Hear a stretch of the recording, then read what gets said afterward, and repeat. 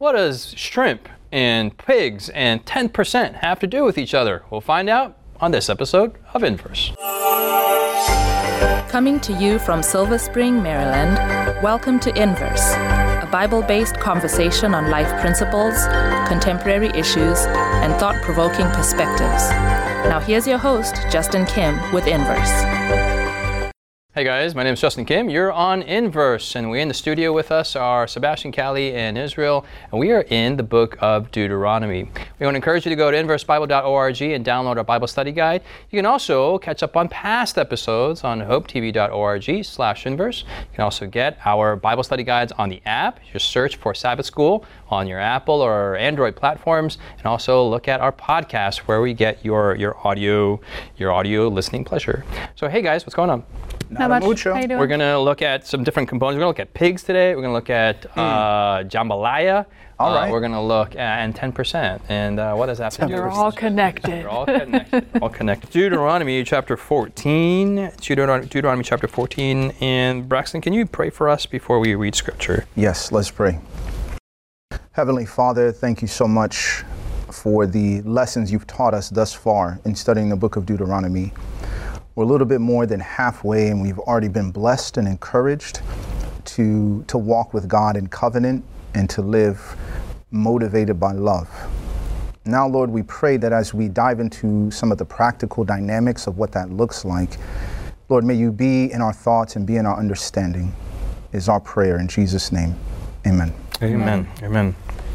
Deuteronomy chapter 14, verse 2 and onwards. Let's just read the whole chapter there, Israel. Let's go for it. Verse 2. Do it. It says, "For you are a holy people to the Lord your God, and the Lord has chosen you to be a people for himself, a special treasure above all the peoples who are on the face of the earth. You shall not eat any detestable thing." 21. Amen. 21. "You shall not eat anything that dies of itself. You may give it to the alien who is within your gates, that he may eat it, or you may sell it to a foreigner. For you are a holy people to the Lord your God. You shall not boil a young goat in its mother's milk.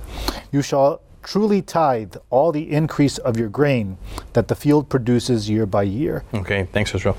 Callie, what's going on in these laws? So we talked about a lot about heart stuff in the beginning of Deuteronomy, and then all of a sudden the 10 Commandments and all these laws. Is this random laws, or kind of help us for some people who may not watch the episodes with us? Yeah, so a few episodes ago, can't remember which one, we talked about how the 10 words, the 10 Commandments, the 10 promises, the 10 things in chapter 5 also act as a sort of table of contents for the rest of the book of Deuteronomy. And just as their promises of, like, you know, when you have this covenant with the Lord and you allow him to work in your heart, to circumcise your heart and your heart, your heart, when that happens, this is what it looks like in your life. And I almost picture someone listening to the 10 promises and being like, okay, yeah, so like don't take the Lord's name in vain, don't murder, okay, can you like expand on that? And then God is like, yes. And then it's the rest of Deuteronomy. So it's an expansion of those 10 principles, especially in the context of the people he's talking to. That's kind of what we find here. It's as if these 10 commandments, these 10 promises, they have application, applicability, You can do it. Yeah, I mean, they need to be applied. Relevance. And relevance. And each time and place, they need to be applied in different ways. So the 10 commandments can be applied in, you know, our round table scenario here in one way, but on social media in a different way, and then in Kenya in a different way, and then in Jamaica in a different way, and in North Korea in a different way. I'm not from North Korea, I don't know why I just said that. But anyway, just different things, different conditions, same principles, but they're applied in different ways.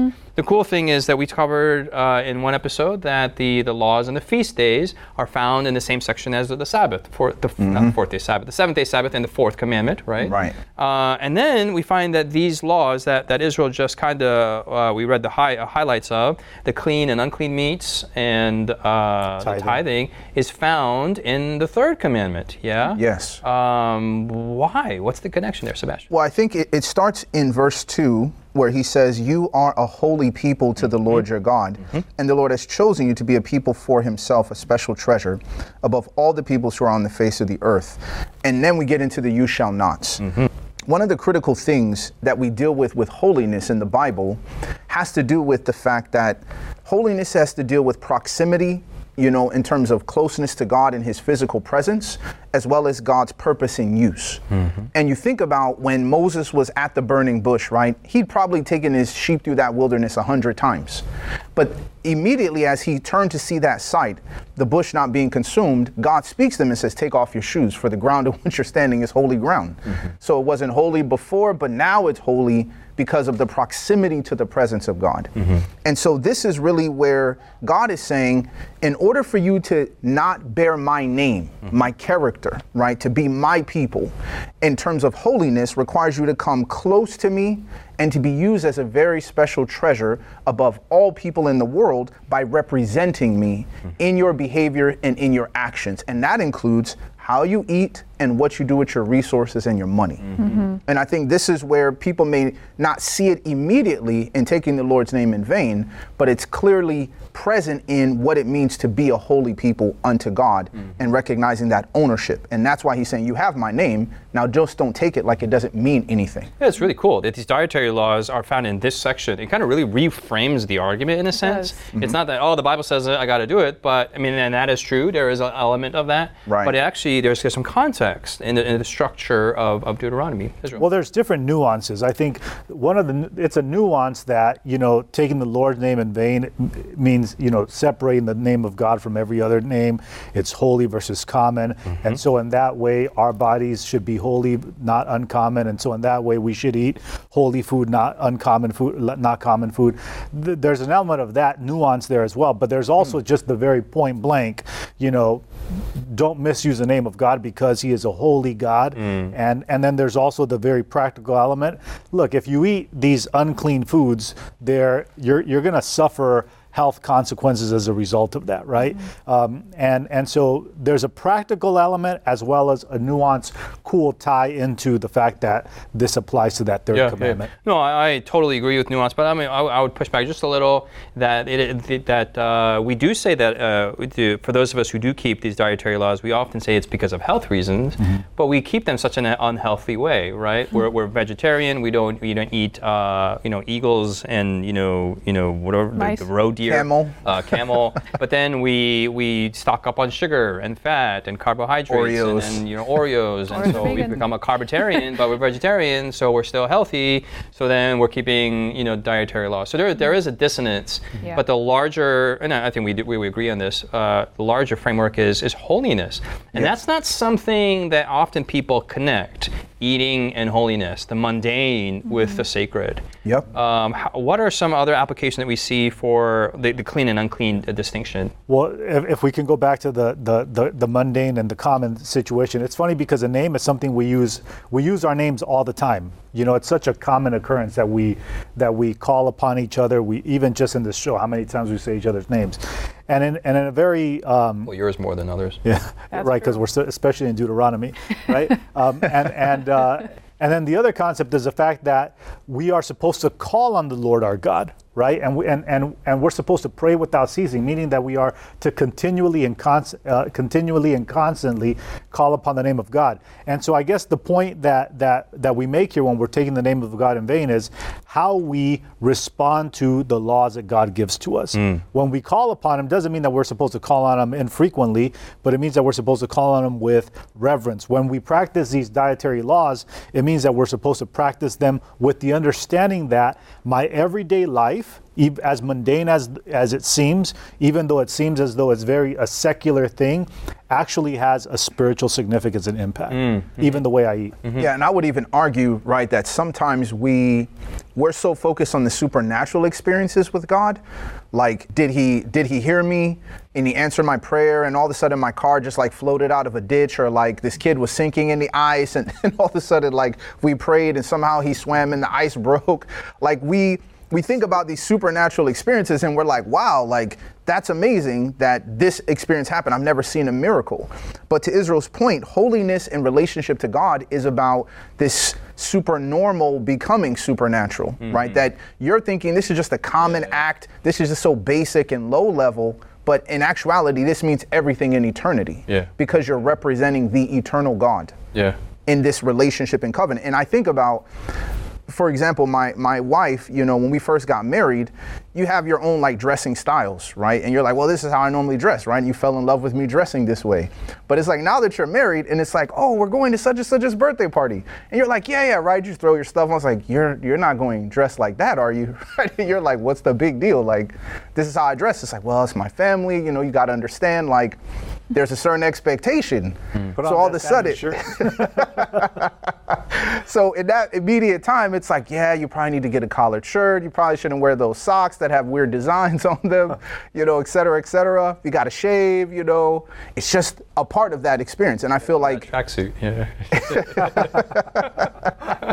So yeah, I can't wear my running suit, my sweatsuit, you know, to these type of events and be comfortable.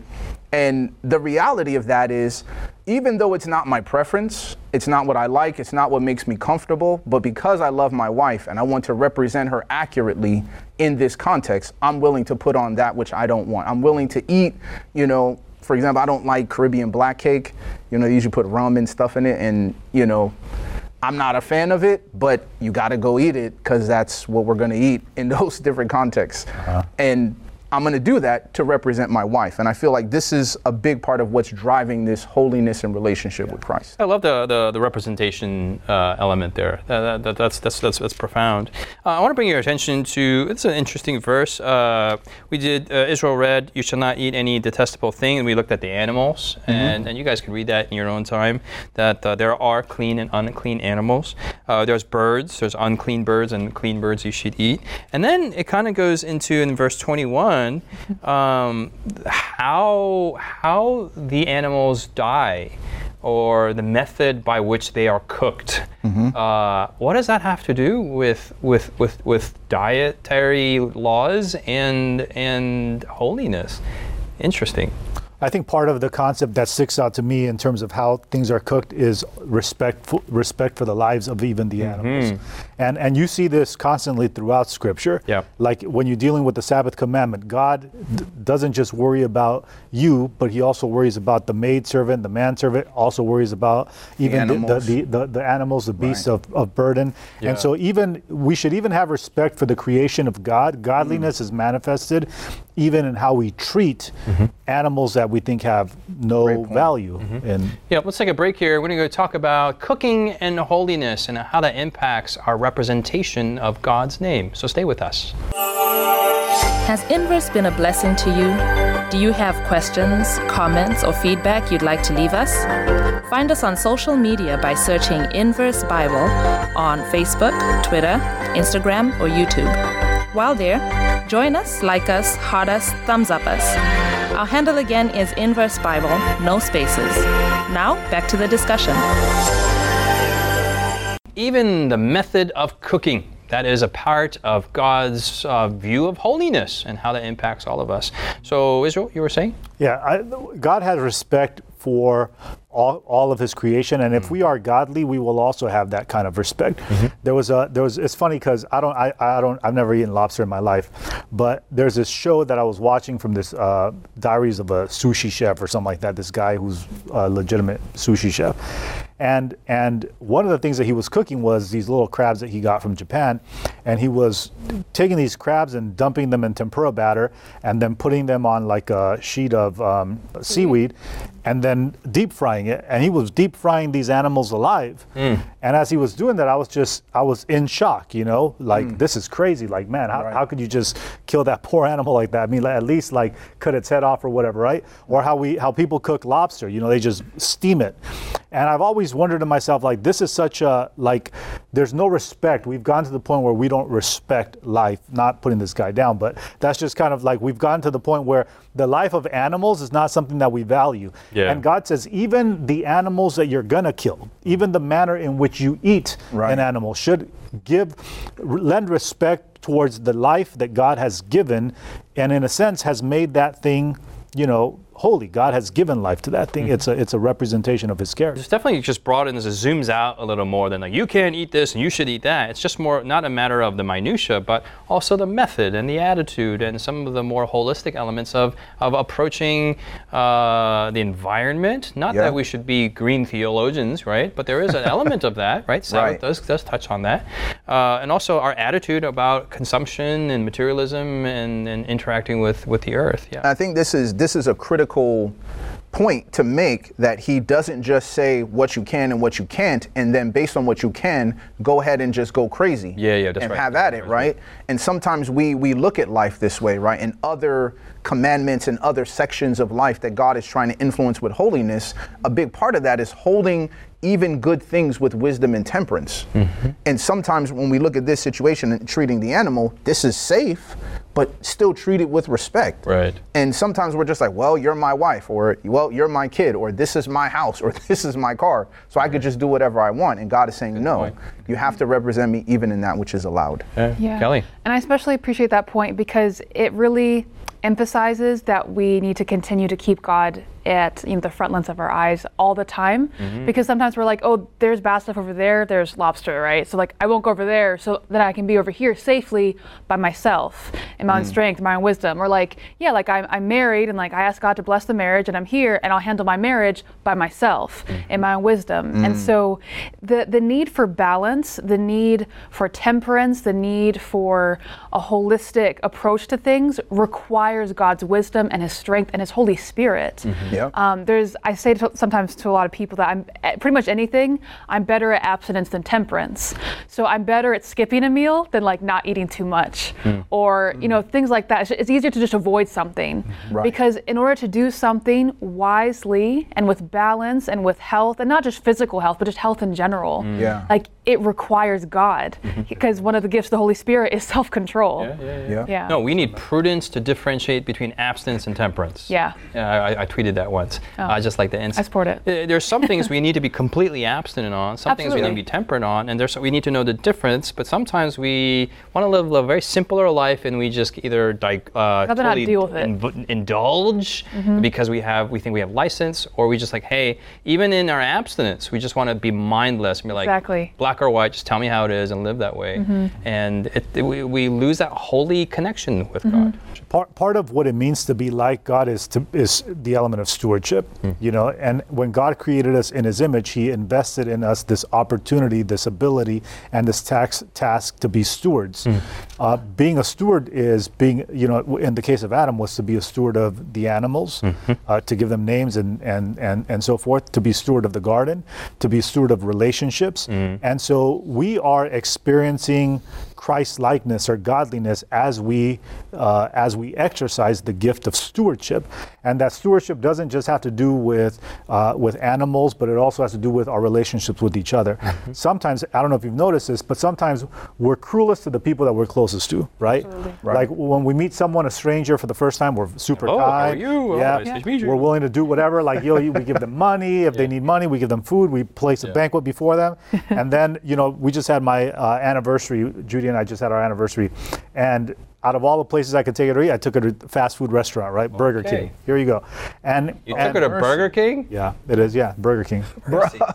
See? And then, like, for example, you guys are judging right now, right? Dude, that's bro, what? Yeah, but you deserve it, though. No judgment. That's bad stewardship again, right? So the one thing that we have in common around this table is all of us are poor stewards of relationships, right? Speak for yourself. Dude, don't drag us down. This is your story. It's happening right now. This is your story. Perfect illustration. And so the point is that we need God in every element of our in every element of our relationships, right? Yeah, we do. Thank you so much. Because the stewardship of relationships, is not something that naturally comes to us. That's true. It's interesting you bring that up, because as we transition even in the chapter to this stewardship component, it takes you back to the fact that God is regulating how we treat his creation, right, is directly connected to now, what do we do with these other things that God is providing us that we have control over? So it's like he created the animals and he's saying, you can eat this and you cannot eat this. And even when you eat this, treat it like this, because this is how I'm giving it to you. In the same sense, with the tithing and returning to God and being generous, we see that God is being generous with the things that he has made.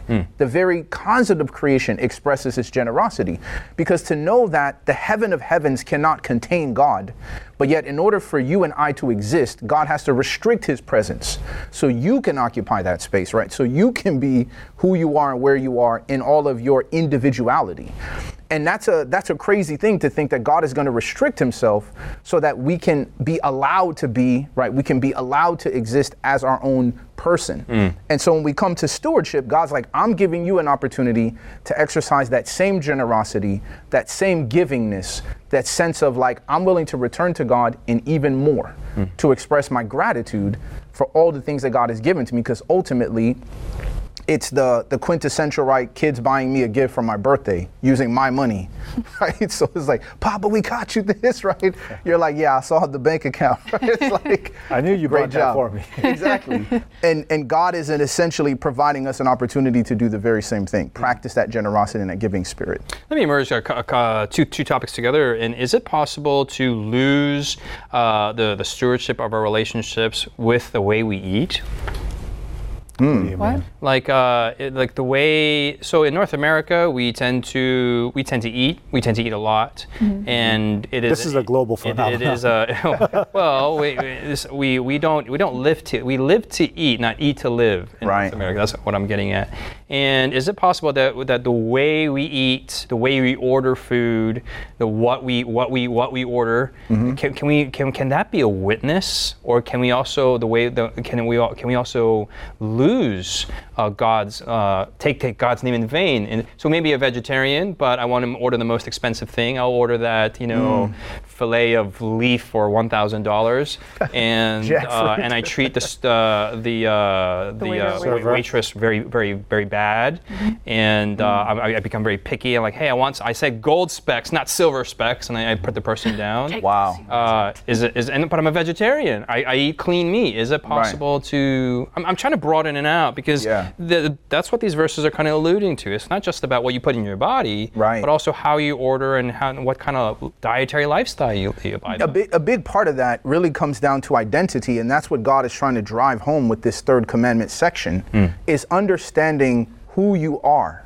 You know, there's people who, when you meet them on the street, right, and they say they're trying to quit smoking, you're like, hey man, someone offers a person a cigarette, they're like, I'm trying to quit smoking, but they still identify themselves as a smoker, versus a person who you say, hey, would you like a cigarette? And the person says, I don't smoke, right? They've now, even though they're trying to quit, they've already identified themselves with that type of identity. And in this sense, God is saying, when you step into any circumstance of life, you should not be saying, I'm trying to be a Christian. I'm trying to be like Jesus. You should be, I don't do that, right? Because I am a Christian, right? That's who I am. And that's what God is trying to bring together. So I think in your example, a person who's kind of, nickel and diming the commandments, are like, well, I'm doing this and I'm doing this, and they're parsing out every little step of obedience, is missing the broader picture of, but this is about who you are. And who you are in Christ should come out in, regardless of circumstances, I didn't give you commandments for.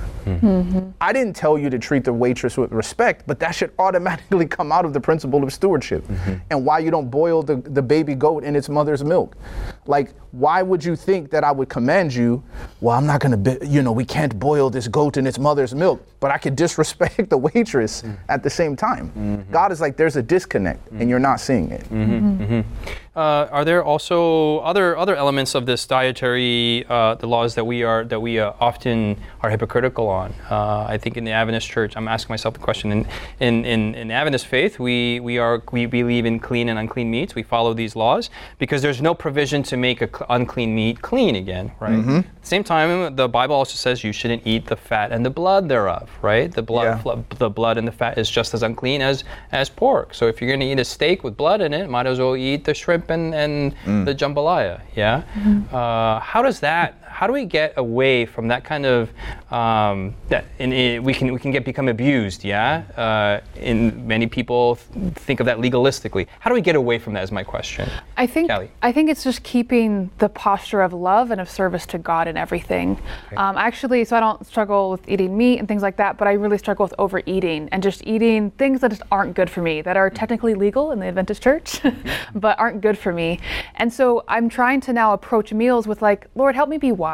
And it's not, what can I get away with? So I followed these 5 rules, and this is kind of more of a suggestion. So I can, instead of strategically trying to do what I want, I'm asking, Lord, please give me wisdom to do my best in the situation that I'm in. And I think that's a completely different posture, and it's so simple, right? Like I don't have to think about all the laws because God has already put all these things in my heart, and now I'm just like, Lord, show me what that means. Give me the application in this context that I'm in right now. And that impacts all those other decisions like you mentioned. Amen. If we can't keep in sight the goal of why we're doing what we're doing, we're going to end up losing. We're going to end up losing the whole point. We're going to end up losing what we're doing, right? And that is the point that Christ is making is, do not take the name of the Lord your God in vain. In other words, be an accurate representation of the God that you claim to serve. And if we lose sight of that, then we're ultimately going to be doing all of these things, and they're going to have no ultimate benefit for us. Yeah. The ultimate question comes down to, is your identity? Who are you? Are you merely a church member, or are you a disciple of the Lord Jesus whom you love, and you're trying to find out what to do to make him happy and to discover his will? And then when it comes to dietary laws, more than the tit-for-tat details, it's about following what God wants you to do for his will in your life. Thanks so much for joining us. We had a wonderful discussion. I don't know, this was a very enlightening discussion for me, and pointing out a lot of hypocrisy and inconsistencies in my own life. Hopefully, same for yours. May it be a blessing in your life. We'll see you next week as we continue our discussion in the book of Deuteronomy. God bless you. We'll see you next week.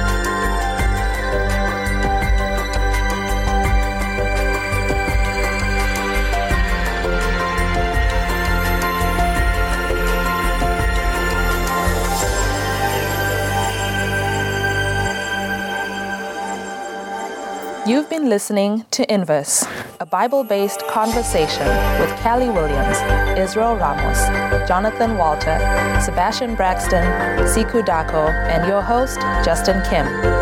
Inverse is brought to you by the Hope Channel, television that changes lives. For this and more inspiring episodes, visit inverse.hopetv.org. Find us on social media, #InverseBible. Until next time, this is Inverse.